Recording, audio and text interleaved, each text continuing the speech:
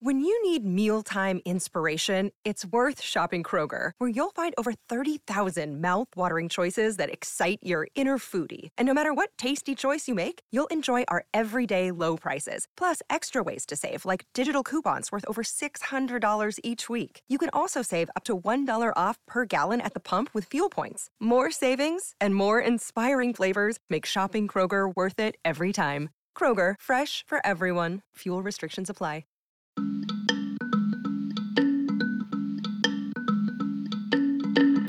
Hi, and welcome to Amicus. This is Slate's podcast about the courts, the law, the Supreme Court. I'm Dahlia Lithwick. I cover some of that stuff for Slate, and we are here in your ears outside our regular schedule because we want to try to figure out Friday's Supreme Court decision. I'm saying decisions in the Texas abortion SB 8 cases that came down on Friday morning.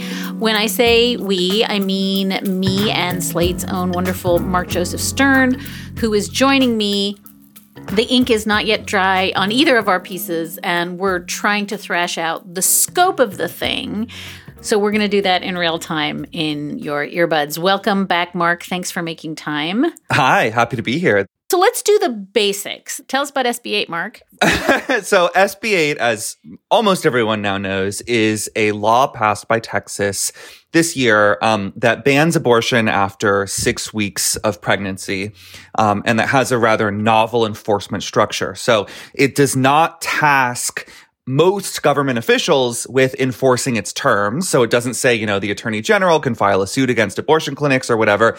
Instead, it empowers private individuals, essentially bounty hunters, to sue any abortion provider or anyone who aids or abets an abortion provider for a minimum of $10,000 in Texas state courts. Because of their complicity in performing or facilitating an abortion after 6 weeks. The Supreme Court in early September allowed this law to take effect on the shadow docket. It then moved the cases to the rocket docket and heard two challenges, one brought by abortion providers, one brought by the United States Department of Justice, both of which asked the Supreme Court to allow these suits to proceed by essentially affirming that there is at least somebody in Texas who can be properly named as a defendant to sue, thereby opening the door to federal court and eventually allowing a federal judge to issue an injunction that protects abortion providers and patients' constitutional rights under Roe versus Wade. That was superb. Well done. And maybe worth two little notes, no exception for rape, no exception for incest. And as Justice Sonia Sotomayor points out in her opinion, this has functionally ended abortion after 6 weeks in Texas. In other words, we are now in our third month of pregnant people in Texas unable, for the most part, to get an abortion in Texas. And that's all because of the chilling effect of the possibility of litigation, being sued by 100 different people all over the country. They collect $10,000 bounties if they win. You do not collect a bounty if you win as a provider, and that you can be sued multiple times out of existence. So just to be clear, there's no law anywhere that says abortion is banned in Texas. And the issue here was, what do you do with a mechanism, an enforcement mechanism that makes it impossible for the clinics to sue? Okay, let's do quick on the Justice Department lawsuit. We talked about this, I think, when it was argued. Didn't look like it stood a chance. Doesn't stand a chance. Doesn't stand a chance, gets dismissed as improvidently granted by the Supreme Court on Friday morning. Only Justice Sonia Sotomayor dissents from that decision. So it looks like an 8-1 decision to just swat down the Justice Department's lawsuit. Seems like the majority said, we don't want to deal with this. We're only going to take on the abortion provider suit. So that is where all the action is now. Okay, so then in Whole Women's Health, which is the abortion provider's suit, we actually have a substantial opinion. And I want to talk for in a second about what the opinion was, but I want to note, even before we do, and we are taping this Friday shortly after it comes down, nobody knows if this is an 8-1, 5-4, a 4-4-1. It is nominally, let's agree, an 8-1 opinion to allow the providers to sue some, but certainly not all, of the state actors they wanted to sue. So I guess I'm just like top line. Are you calling this 8-1, 5-4, 4-4-1, 7-2? What's going on? I think I've called it all of those things on Twitter at some point. It really depends on how you look at it. So it is an 8-1 decision to allow this lawsuit to proceed against state licensing officials in Texas who the court decides actually play some role in enforcing SB 8 on behalf of the state by shutting down abortion clinics that violate the 6-week ban. It is a 5-4 decision in throwing out the part of this lawsuit that had targeted state court clerks as well as the Texas Attorney General and attempted to name them as defendants against whom an injunction could be issued to block SB 8. So you have all of the justices except Thomas agreeing that the suit can proceed against these licensing officials. And then you have Gorsuch joined by Barrett, Kavanaugh, Alito, and Thomas holding that the lawsuit can't proceed against state court clerks and the Attorney General, Ken Paxton. And let's do Thomas quickly. What does Clarence Thomas say about all this? Thomas says, I don't see what's wrong here. You know, Texas is just acting on its own prerogatives and has decided to ensure that these claims stay locked in state court. And I don't see any reason why these providers should be allowed to march into court and sue anybody here. He rejects this reasoning about the licensing officials. He rejects this idea of a chill on constitutional rights. He rejects pretty much the entire suit and alone says we should have tossed this out completely. Nobody has standing to sue in the first place. This is not a valid case or controversy under Article 3 of the Constitution, so we have no power to do anything. So let's, without getting too deep in the weeds of Ex parte Young and sovereign immunity, which is, I think, where the Gorsuch opinion spends most of its time, let's just agree that Neil Gorsuch, writing for the bulk of the court, says, as you said, look, we're going to take Ken Paxton out of this. We're going to take this judge and this clerk out of it. We're going to say only that the providers can go ahead with their suit against these 4 licensing officials. Again, having said, let's not get too deep down the rabbit hole of why some are in and why others are not in. Can you just briefly talk about why these 4 officials can still be subject to suit?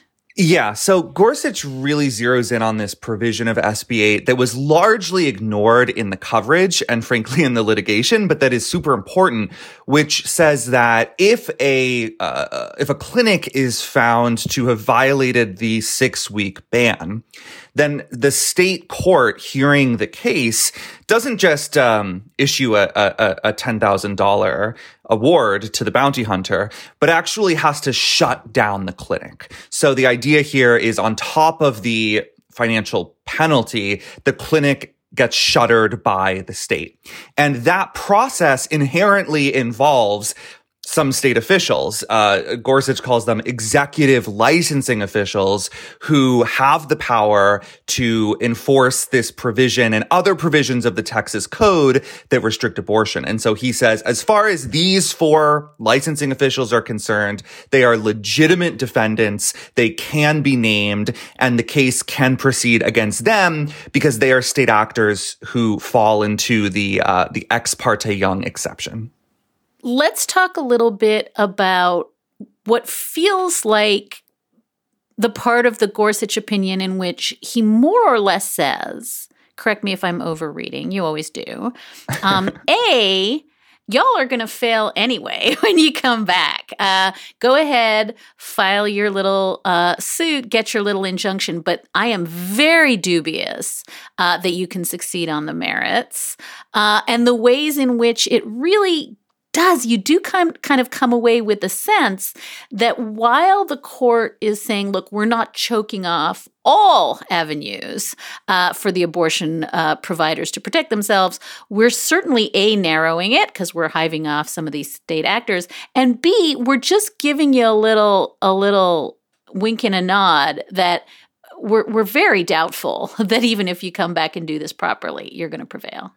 Well, so I guess I would say I'm sort of neutral on whether Gorsuch thinks that they would prevail under current law. So, behind the scenes, the court is debating the fate of Roe versus Wade. It's probably already decided whether to uphold or overturn Roe.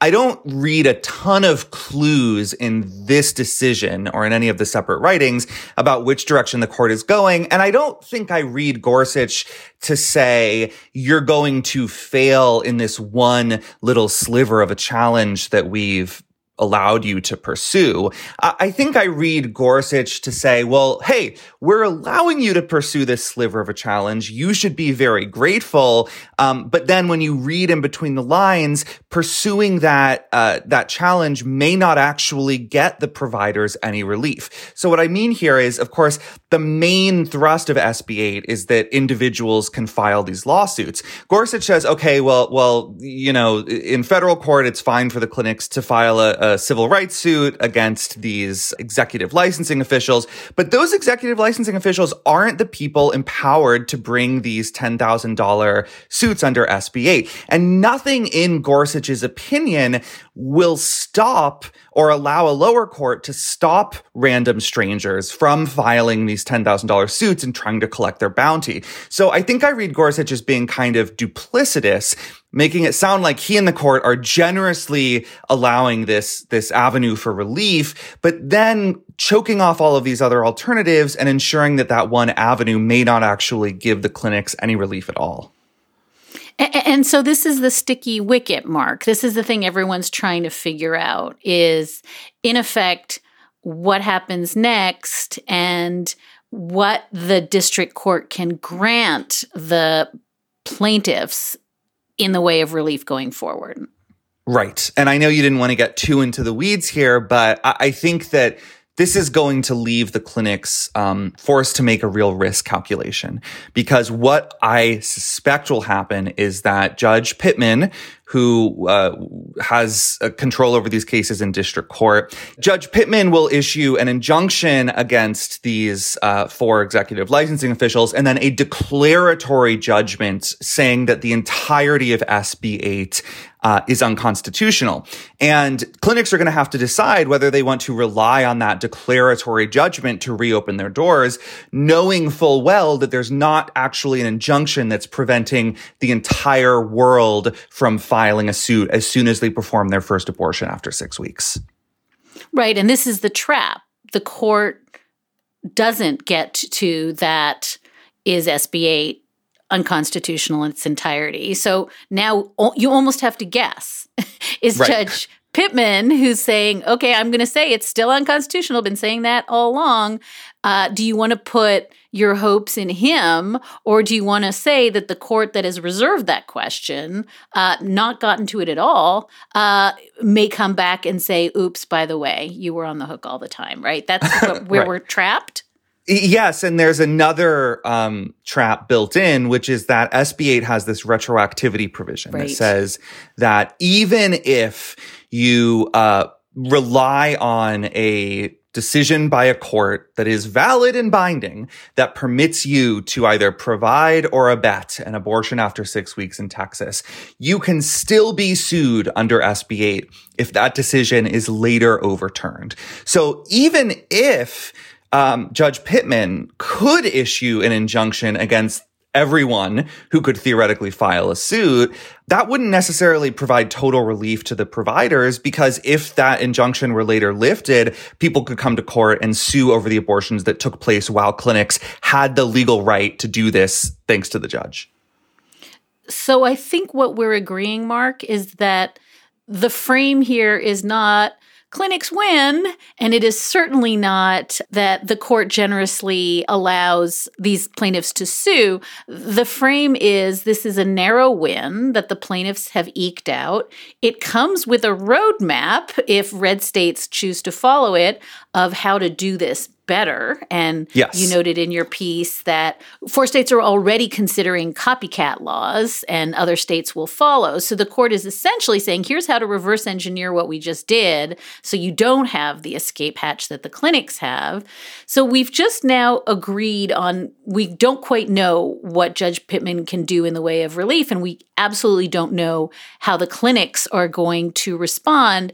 The other thing I want to talk about, because it seems really important to me, is the Chief Justice. Because the Chief Justice essentially does what he did in the shadow docket order, which is say, hey, this is not just about this clever scheme in Texas to evade review. This is about thumbing your nose at the court and nullifying constitutional law. Right. What do we make of the Chief Justice kind of writing, in a sense, all alone, saying he calls it nullification, he uses the word stratagem, he's not impressed with the makers of the Texas law, he's joined only by the court's liberals. What does that tell you? Yeah, and it reminds me of how Roberts used the phrase bounty during oral arguments. The only conservative justice to do so is basically Roberts and Sotomayor. I think Roberts alone among the conservatives sees very clearly how dangerous this stratagem could be for a whole range of constitutional rights that he cares deeply about. I still don't think Roberts likes Roe v. Wade. I don't know if he's willing to overturn it yet. That might not matter, but he goes to great lengths to say in this opinion, I'm really not talking about abortion here. You know, the matter of the right at stake isn't really material in this case. The question is whether states can use this convoluted structure to evade judicial review. And he would say no, because he would allow these suits that have been filed in federal court to name state court clerks as well as Texas Attorney General Ken Paxton as defendants. And I think it's a very powerful dissent, but not a particularly helpful one for providers because, of course, he is in dissent and because the block that he has cast his lot with does not seem to have any influence over the hard right 5 conservative justices in the majority here. So, you know, he definitely went out on a limb and stuck his neck out to take this position that he probably doesn't agree with as a substantive matter. I'm sure he thinks Roe was wrongly decided, whether or not he's ready to overturn it. But he alone says, I will protect the authority of this court, even when it comes to vindicating rights I personally dislike. It's such a striking concurrence and dissent insofar as he's talking about Marbury v. Madison, and he's talking about, the court not being disrespected and disparaged, and he's talking about, the fear of the Constitution becoming a mockery. And in a really deep way, he stands alone in saying that. At least the other 5 conservatives are in no way moved. It does make me think that we're almost exactly where we were on September 1st when the shadow docket order came down and he was standing with the court's liberals, not, as you say, because he's got any affection for Roe v. Wade. And certainly argument last week in Dobbs, I think, disabused anyone of the idea that Chief Justice John Roberts is on the fence about Roe v. Wade, but that he sees these other big constitutional legitimacy, the future of states nullifying the court as the determinative issue, and the rest of the parade has just moved on. They don't care. Right. That's right. He's lost control. We are going to pause for just one little minute to talk about our amazing Slate Plus membership program.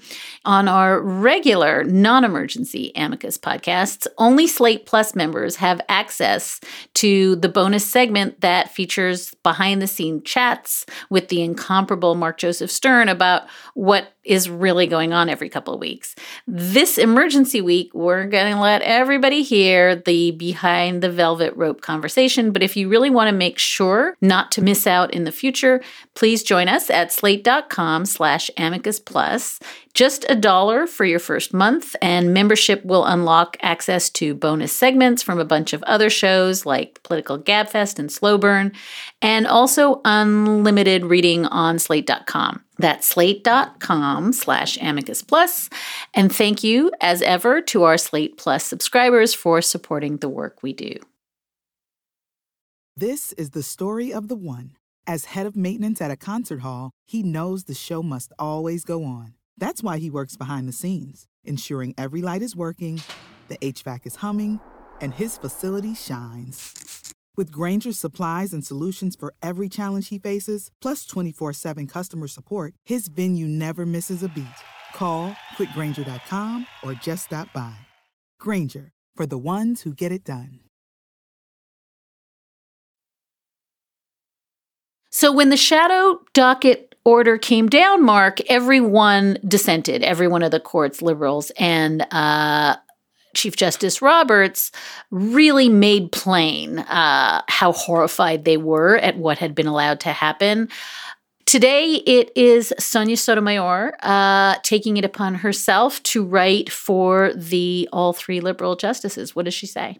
She says a great deal. She spits a lot of fiery truths that are similar in substance to what the Chief Justice says, but obviously a lot more powerful and a lot more protective of the underlying right at issue here. You know, she talks about how Texas has stripped women of control over their own bodies, denied them a fundamental right protected by the Constitution. And she really takes direct aim at the Texas legislators who passed this bill, and at Jonathan Mitchell, who is the very far-right attorney who drafted it and sort of masterminded it. And she compares them to John C. Calhoun. She describes him as a virulent defender of the slave-holding South who insisted that states had the right to veto or nullify any federal law with which they disagreed. And I think that comparison is spot on. In his opinion for the court, Gorsuch really spurns it and says basically, oh, you're being hysterical, Sonia. Why don't you just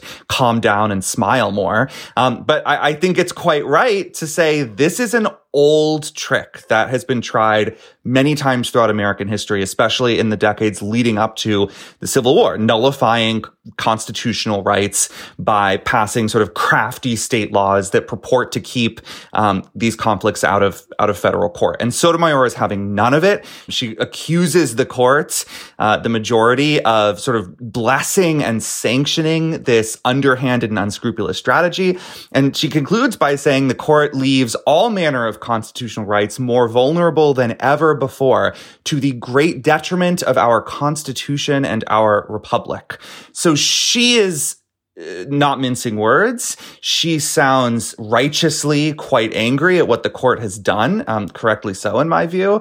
And I think if we wanted to read any tea leaves here, I don't think this dissent bodes particularly well for Roe v. Wade when the court finally hands down its big, straightforward abortion decision later in the term.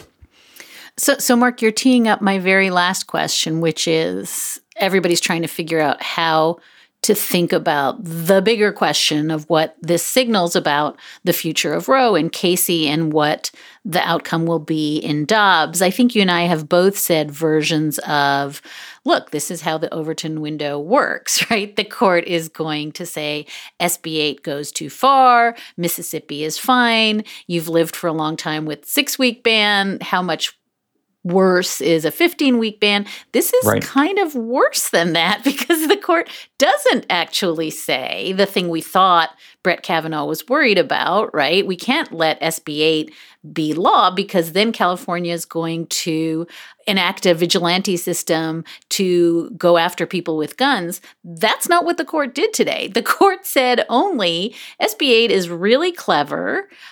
Here's your tiny little wormhole to try to get it enjoined. Stay tuned to see what happens in Dobbs. So in a weird way, if this was about Overton window and shifting expectations and giving a win on one hand and a loss on the other, none of that really happened. It feels as though this was a pretty narrow win, if a win at all, for the abortion providers. Does that signal anything either about where the court is headed in Dobbs or what the court thinks public expectation will tolerate?